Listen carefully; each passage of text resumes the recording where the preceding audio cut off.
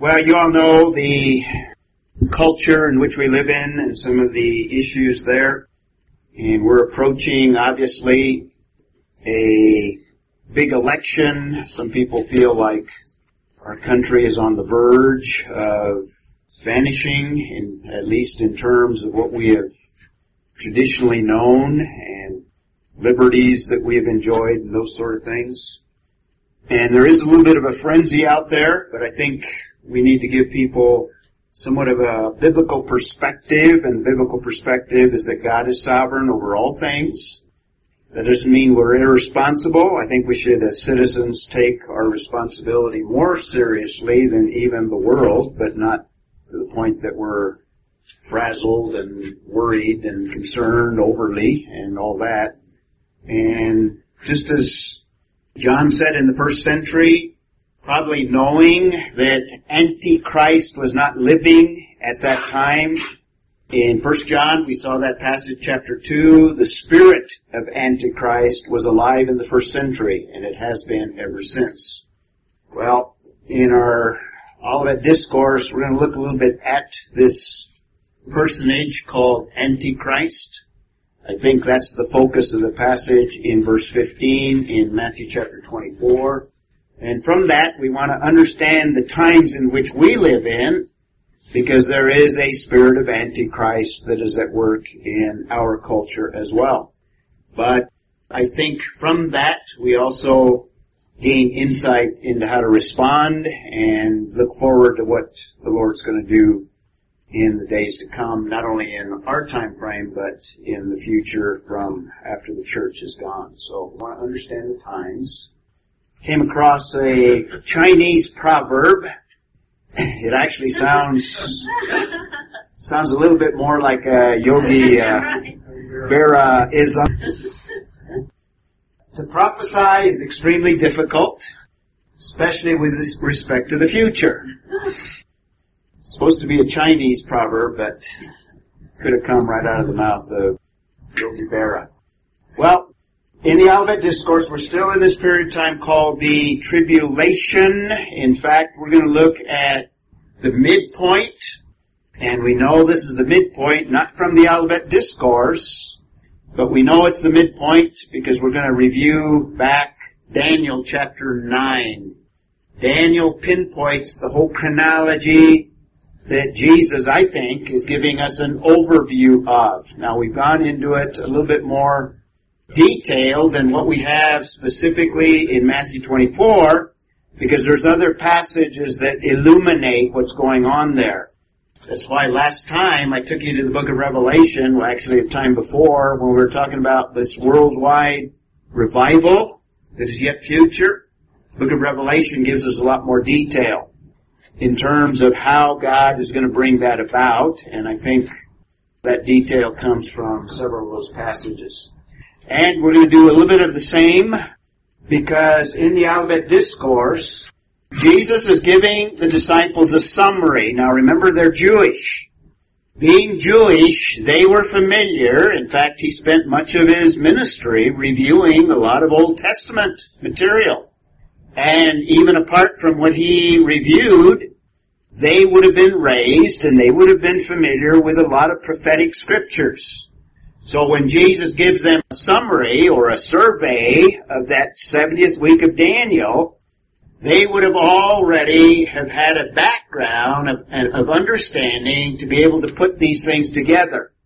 Now, those of us that are not Jewish and perhaps not as familiar with some of the Old Testament passages need to review some of them in order to understand clearly what Jesus is talking about. He's going to talk about something, and he gives us a clue where it comes from in verse 15. So we'll look at that, where we completed this first portion of the tribulation period. Jesus describes it as the beginning of birth pangs. So what we saw in verses 4 through 14 is just the beginning, and I think those things will persist throughout the 7 years. They begin in the first 3.5 and will persist as the years progress towards the end of the 7-year period. Now, Jesus uses another little phrase that we'll look at. We won't get there yet. But he describes the second 3.5 years as great tribulation. And I use his description to outline verses 15 through 28. Because the beginning of birth pangs is not as severe as what we will see at the end. In fact, things will progressively get worse and worse and worse. The analogy of birth pangs we've been using over and over. And as you get closer to the birth, we're getting close to the screaming stage in the 7-year period of time. Jesus calls it great tribulation. Something kicks it off in verse 15. And beginning in verse 15 through verse 22, we have a description of the destructiveness of this period of time. We have a few details that we'll put together in terms of what this period of time will be like. And it starts off in verse 15 with this despicable desecration. If you haven't already figured it out, I'm going to use D's as my alliteration here. Help you to cement it in your mind and reinforce the concepts that we're looking at. So we won't get past verse 15 today because there's a lot there. Part of the reason for that is Jesus is assuming the disciples are understanding, for example, Daniel. Notice what he says in the middle there, spoken of through Daniel the prophet. So he's referring back, more than likely, to not just Daniel chapter 9, but there's some other passages in Daniel that we'll look at as well that refer to this abomination of desolation. Now to us, it's kind of a vague, maybe cryptic little description, so we want to look at it in detail. And particularly what the disciples would have understood in their understanding of the book of Daniel. Now, I've got this slide because, remember, what you want to do is read the whole sentence. You don't want to break it up. So you want to know the context of all of the words in that sentence. Sentence doesn't end. In fact, it's not a sentence, verse 15. The sentence doesn't end till the end of verse 16.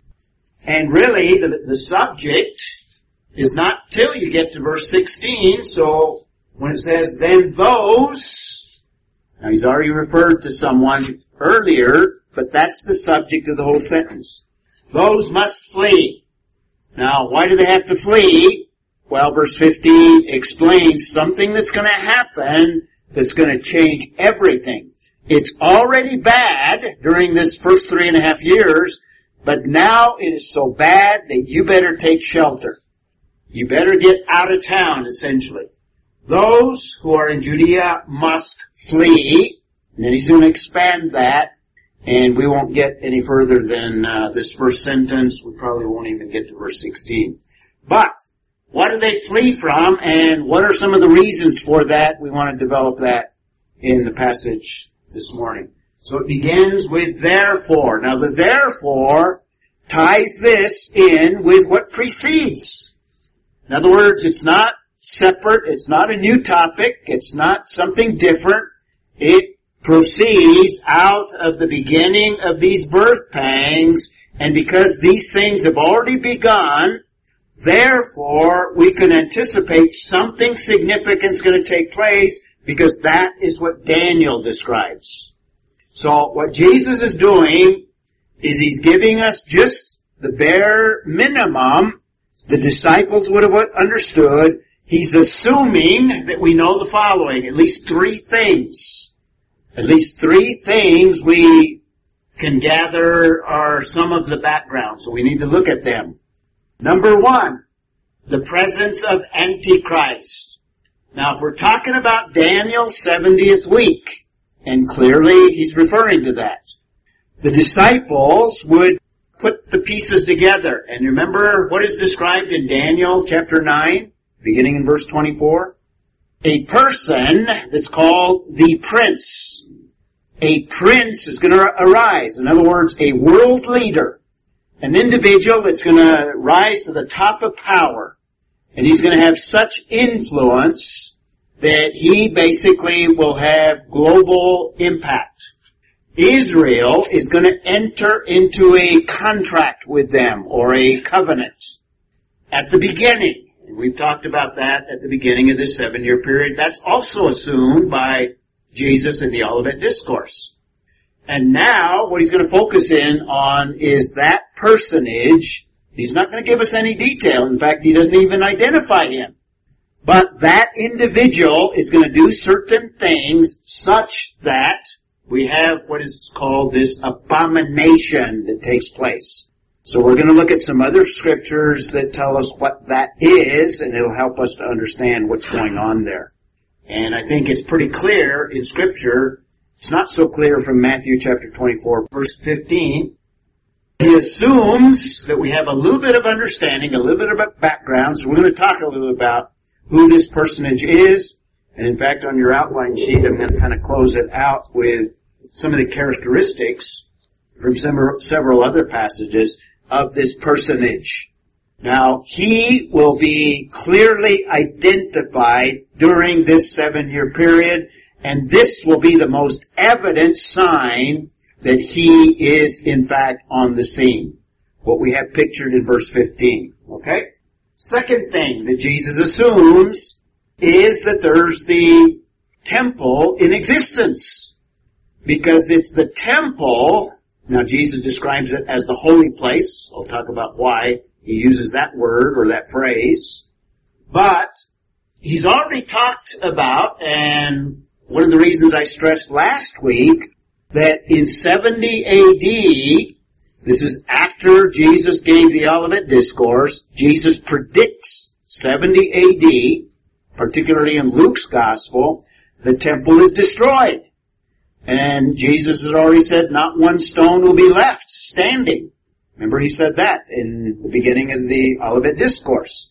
Well, if the disciples are putting it together, now he's talking about the temple again. Is he contradicting himself, or is something messed up here? What's going on in terms of the temple? Well, 70 A.D. came, the temple was utterly destroyed. In fact, the city was destroyed. The city was burnt. The Jews were spread throughout the known world at that time.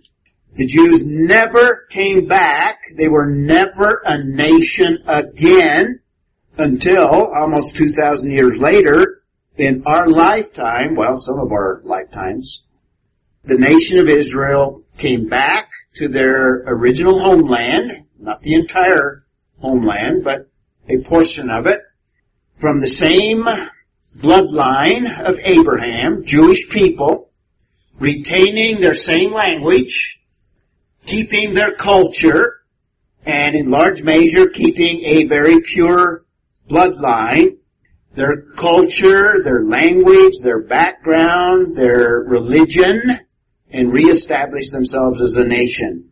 A modern-day miracle. Now, we don't recognize it as that, but if you think about it, how many people have ever regathered after 2,000 years of being scattered? When people are scattered, they generally intermarry, and they lose the bloodline, lose their traditions, lose everything, and never regather as the same people. Israel did that because God is not done with them. So the disciples, Jesus has already said the temple's going to be destroyed. Okay, well, now he's talking about a temple. What's going on here?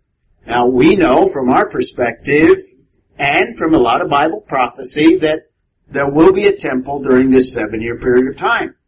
The Old Testament prophets speak of it, and here Jesus is talking about it as well. And there's other passages in the New Testament as well. So, the existence of a temple. Where does it come from? Well, we'll talk a little bit about that as well. And by the way, the Jews today, the Orthodox Jews, have everything that they need to construct a temple in a matter of weeks. They have all of the materials. In fact, they have made preparation for a priesthood and everything that is required to resume temple sacrifices, much like they did during the first century, during the life of Christ. They have everything in place. The only obstacle, obviously, is what? The Dome of the Rock, which exists, which you've seen in many of the photographs that I've shown. It's on the exact spot, here it is on that photograph, the exact spot where the temple in the first century existed. At least most archaeologists believe that. and it's on the same site where Solomon built the first temple in Old Testament time. So we have the existence of a temple. Jesus assumes that. So are you talking about a temporary temple? Because, the temple, to make it like it was, even at today's standard, would be difficult to make because of the stone that was made out of. Or are you saying they've already cut the stones? They've cut the stones, yeah. They've got everything that they need is what I read in different articles, yeah. It's not public viewing, obviously, then. No, in fact, I don't know, 4 or 5 years ago, some of these Orthodox Jews, I can't remember, they brought something close to Temple Mount and it caused a riot. So all of this is just kind of behind the scenes, underground, but ready. And I have no reason to doubt the reports that I read about that. So, number 2, the existence of a temple. There's no temple now.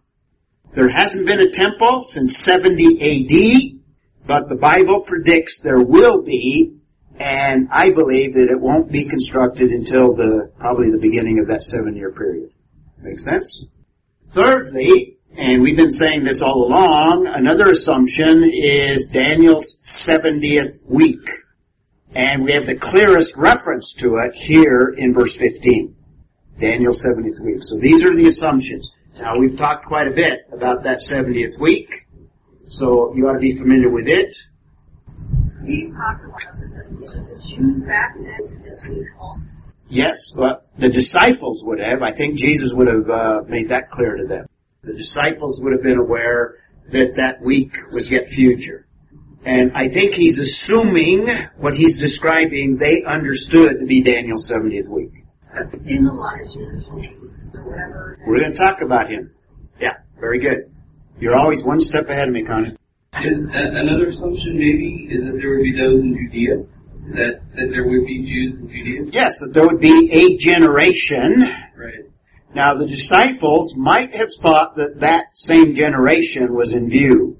But as we've talked before, prophetically, prophets often frame their prophecies as if they're talking to that generation. In fact, there is a hermeneutical principle I'm going to go over as well in terms of how does that fit together. We'll talk a little bit about that as well.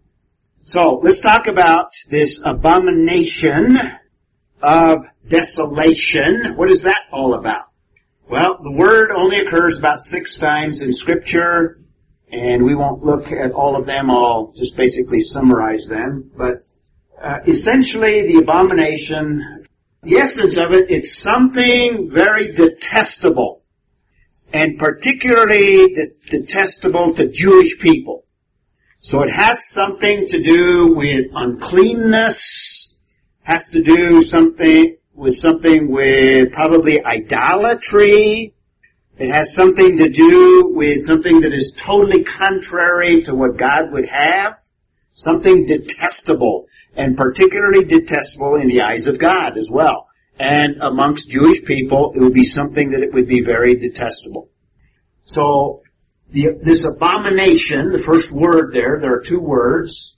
That word only occurs 6 times, and there are all of them. What's not on the slide there is Matthew 24:15. But the parallel passage in Mark, that would be Mark 13:14. And then in another passage, it refers to something detestable, not the same thing, but something detestable in Luke 16:15. And then in Revelation 17, the word occurs 2 times in 2 verses there, 4 and 5. And it refers to false religion called the woman, the harlot. In Revelation chapter 17, she brings abominations upon the nation, upon the world, basically, in that passage. She's pictured as a harlot. In other words, illicit or false religion, and all of that is detestable. So it's related to idolatry.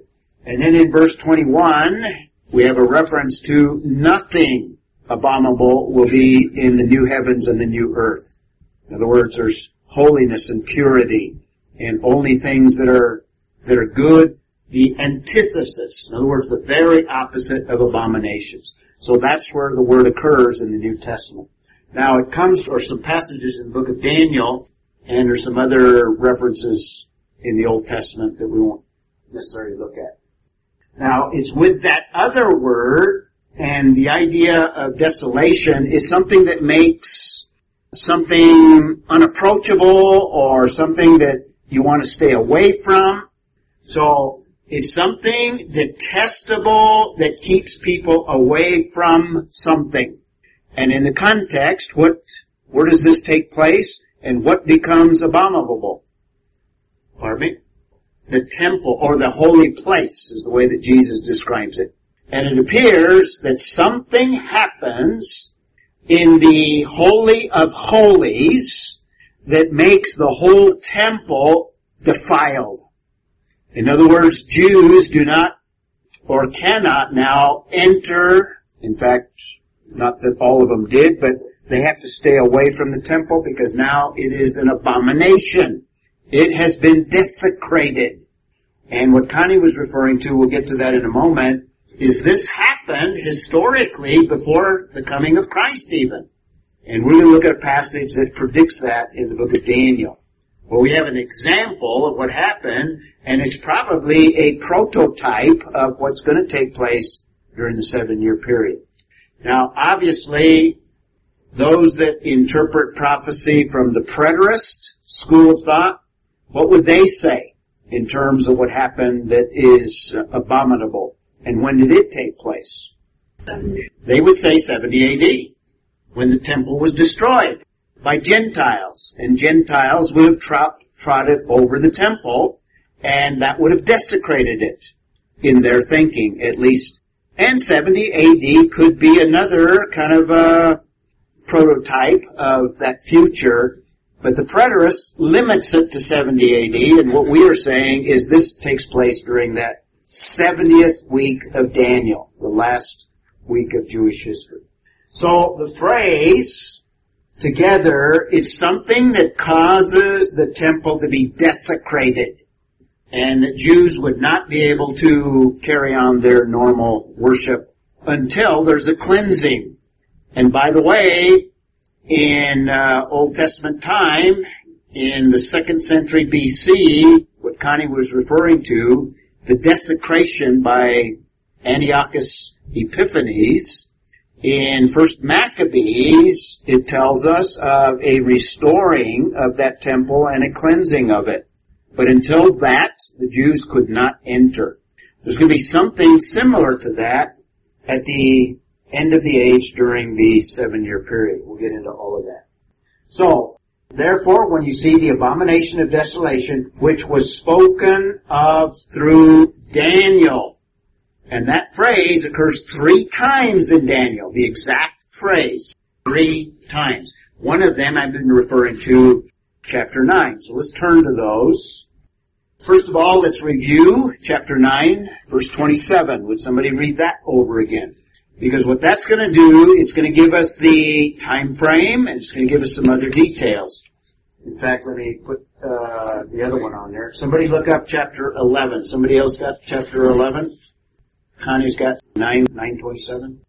Okay, Kim's got 11, and Jim, I'll have you read the next one. You got 9:27. He shall confirm the covenant with them. Now, who's the he there in that context? This prince, who we understand to be Antichrist, exactly. Okay, he is going to what? Okay, and we've already talked about that covenant. This is at the beginning, and then what's going to happen? In the middle of the week.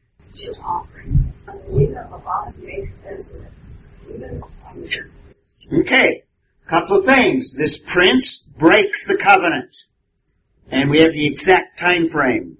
The middle of that 7-year period, which would be 3.5 years. Daniel, in other places, breaks up that 7-year period into 2 parts. 3.5 year period. The book of Revelation, in about 5 different places, also refers to 3.5 years. Sometimes it counts the number of days, 1,260 days. Sometimes it refers to it as 42 months. 42 months, 3.5 years. Sometimes it used the same kind of cryptic description that Daniel uses. A time, times, plural, 2 more, and a half a time, 3.5 total. So it's reiterated over and over in Daniel and in the book of Revelation. Jesus doesn't specify it, but he's talking about that same period of time, and he's referring back to Daniel. And probably specifically 27, but it may include 11 as well. You got that one, Kim? Read verse 31. The king of the north will send his army to make the temple at Jerusalem. They will stop the people from offering daily sacrifice, and they will set up the destroying terror. The Lord will tell lies who have not obeyed God to be ruined, but those who know God and will be strong. Okay. Now that little passage, Daniel, in fact, that whole chapter is prophetic of a specific time that was fulfilled in the 2nd century. And conservative Bible scholars see that passage fulfilled in a man by the name of Antiochus Epiphanes. And what he did, in fact, there's some passages outside of Scripture. 1 Maccabees chapter 1 describes exactly what he did. And what he did is like 400 years after Daniel prophesied. And he fulfilled to the letter everything. In fact, if you want to read, get a Catholic Bible, 1 Maccabees chapter 1, towards the end of the chapter, describes in some detail. In fact, I've got a copy of the passage with me. If you want to see it, I can show you the passage. But there's an individual. In fact, this individual, his name was Antiochus, and he would be Antiochus the Fourth. He takes the name Epiphanes. In other words, he took the title Theos Epiphanes. And you know what Theos is, right? God. Epiphanes means God manifest, or the manifest God. He claimed to be God himself, interestingly. Now, his enemies, because of what he did to the Jewish people and what he did as a ruler in general, they gave him kind of a nickname. They called him Epimanes. Epimanes. Yeah, his enemies called him Epimanes. Epimanes means madman. So they gave him kind of a nickname that sounds a little bit like the title that he took for himself. But he viewed himself, did he have a self-image problem, do you think? No. Yeah, probably not. He was raised in the public schools. He had a very high self-esteem. High self-esteem, exactly. So Ray, it looks like his name too, Antiochus? Probably does, I'm not sure. Yeah, good question though. Yeah, I'd have to look that one up. But anyway, this is who he is. And it already hints at what he is going to do. And one of the things that he did is that he went into the temple and claimed to be God and proclaimed himself God in the Jewish temple in the 2nd century. And he murdered virtually tens of thousands of Jews. Another thing he did is he offered a swine or a pig on the Jewish altar at the temple. And obviously to do that would have desecrated it and meant that the Jews could no longer offer their sacrifices in the temple. And then in the later verses there, I think chapter 4 talks about a re-cleansing or a re-establishing of the worship after an invasion by Judas Maccabeus and that whole revolt there. They had to cleanse the temple, go through the ritual and go through everything that is specified to be able to re-establish sacrifices. I think this, in fact, a lot of scholars see this as a fulfillment of Daniel chapter 11 and a prototype of that future Antiochus or that future Antichrist who will do something almost identical during the 7-year period. That abomination that makes desolate is what happens to the temple in the middle of the 7-year period that is yet future, as Jesus seems to indicate in verse 15. So let's look at another verse, chapter 12, verse 11. Jim, do you want to get that one real quick? This is another description where that same phrase occurs. This is the third one. And it just gives more detail, and more specifically it describes the desecration of the temple. Read that one. From the time that the regular sacrifice is abolished and the abomination of desolation is set up, there will be 1,290. Okay, that's interesting. 1,290 days. Is that 3.5 years? 30 days off. Well, I don't want to use the word off. 30 additional days to the 3.5 years. And Daniel's very specific. In fact, he's going to give another date later on in chapter 12 that adds another 45 days. Connie. I was going to say, it's off of by our calendar, by 360 days. 30 days off of the 360-day calendar. And let's not say off. There's 30 additional days that Daniel is including here that he's describing during this 7-year period. It's the last half, and apparently there must be some transition. This is probably the best way to handle this. A transition of 30 days, probably after the judgment of another prince that is coming that Daniel talks about. Messiah, the prince. He will arrive, and there is going to be a period of judgment when he comes. We're going to look at that. Jesus describes that in the Olivet Discourse, or portion of it. So there must be some transition here before a millennial kingdom is set up. And then there's that additional 45 days later on in another passage in Daniel. But interestingly, what he's focusing there is a desecration of the temple, and he's talking about essentially beyond, not only Daniel's day, beyond the first century, but beyond that. And I think Jesus might be referring to all three of these passages, at least chapter 9, and probably at least chapter 12, and probably chapter 11. Now, there's a hermeneutical, boy, we're running out of time here. There's a hermeneutical principle in relationship to Bible prophecy. Scholars call it the law of double reference. And this concept is that when the prophet sees a prophecy, he sees it, I'm representing the prophecy, he sees it, kind of the composite of that prophecy, and he only sees it, he sees it from his perspective, and it looks like it's just one event. In other words, he's prophesying one thing, and that seems to be all that there is. But it appears from the perspective of the New Testament that some of that may be fulfilled close to the time of the prophet. And it may have another second fulfillment even in the first century. Ultimately, that prophecy is not totally and completely fulfilled until the second coming. So all the prophet is looking at, he's looking at it from this perspective. In other words, he's seeing it this way. He doesn't see the multiple fulfillments. Does that make sense? Yes. So some prophecies kind of recur, and this isn't something the theologians came up with. Turn to Matthew chapter 17. This comes from what Jesus does in interpreting John the Baptist. Do you remember that passage? In fact, let's read that passage. I don't remember exactly, right around verse 14. What does verse 14 say? Who's got it? Matthew 17? Read that one. Okay. Okay, before that passage, we'll start with 11, but before that passage, the disciples, remember at the Transfiguration, Moses and Elijah appear?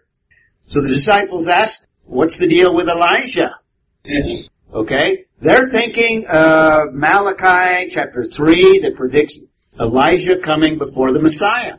Now read verse 11. Read it loud. Jesus said, Elijah truly is the first. Elijah, what? Future? Is coming. Alright, keep reading. But I say to you that Elijah has come already? What? you not know him whatever you wish, by the Son of Man. Okay, and then it's interpreted. That the disciple did be disposed of. Okay. John the Baptist fulfilled the role and the ministry of Elijah in the first coming. He was the prophet that preceded the Messiah, just like Malachi predicts, just like other passages predict as well. And he fulfilled the mission and the role of Elijah, John the Baptist did. First fulfillment. It was partial, and it was preceding, but Elijah will come, and the evidence is that he was already there during the Transfiguration, and every aspect of that will be fulfilled in the second coming. You see that? So this comes from what Jesus does. And the text makes it clear that he's speaking of John the Baptist. Elijah came, John the Baptist. Elijah will come, the actual John the Baptist. That's why I believe one of the two witnesses, one of them will be Elijah, and they will precede the coming of Messiah because they'll come at the beginning of the 7th year, and they will announce that, behold, the kingdom of heaven is at hand, because the Messiah is about to arrive. You see that? Another passage is on the day of Pentecost in Acts chapter 2. Peter sees a fulfillment of Joel chapter 2 in that passage, but not everything was fulfilled on the day of Pentecost. There's going to be a complete and total and ultimate fulfillment at the second coming. You see that? So some aspects of it were fulfilled in the first coming. So this is a prophetic principle that occurs with some passages. And I think this abomination is similar in that it took place with Antiochus Epiphanes as a prototype, perhaps 70 A.D. The ultimate is yet in the future, preceding the second coming. Jeremy. So the double references, 3 references really? In this case, yeah. Or multiple. Yeah, multiple fulfillments. All right. And it'll take place in the tribulation, and we've run out of time, so we need to stop there. You might jot these down, and we'll pick up here, and then we'll go into the next passage. 2 Thessalonians 2, verse 2, or chapter 2, verse 4. It describes what's happening that Jesus is describing in Matthew. And Revelation 13, 14 through 15, I think, is another description in the book of Revelation of the same thing that's happening. And just to be clear so that you understand what you're reading there, there's going to be this personage that we call Antichrist, who is going to stand up in the temple, standing in the temple, Jesus says. He will proclaim himself to be God. He will set up an image. That image appears to come to life. He's going to perform a miracle.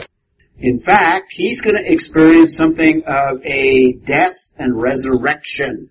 And he will proclaim himself God in the temple. And I think Paul is describing that in 2 Thessalonians 2. And we have more detail in Revelation chapter 13. I'll give you a closing thought here. We are the salt of the earth in a dying culture. Politics is not the savior.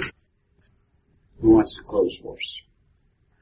Mary Lee. Father, thank you, Father, for opening our eyes and our hearts to understand what we are saying. Thank you that you are in us to be obedient servants of yours.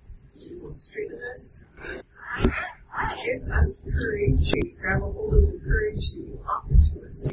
You would all praise in Jesus'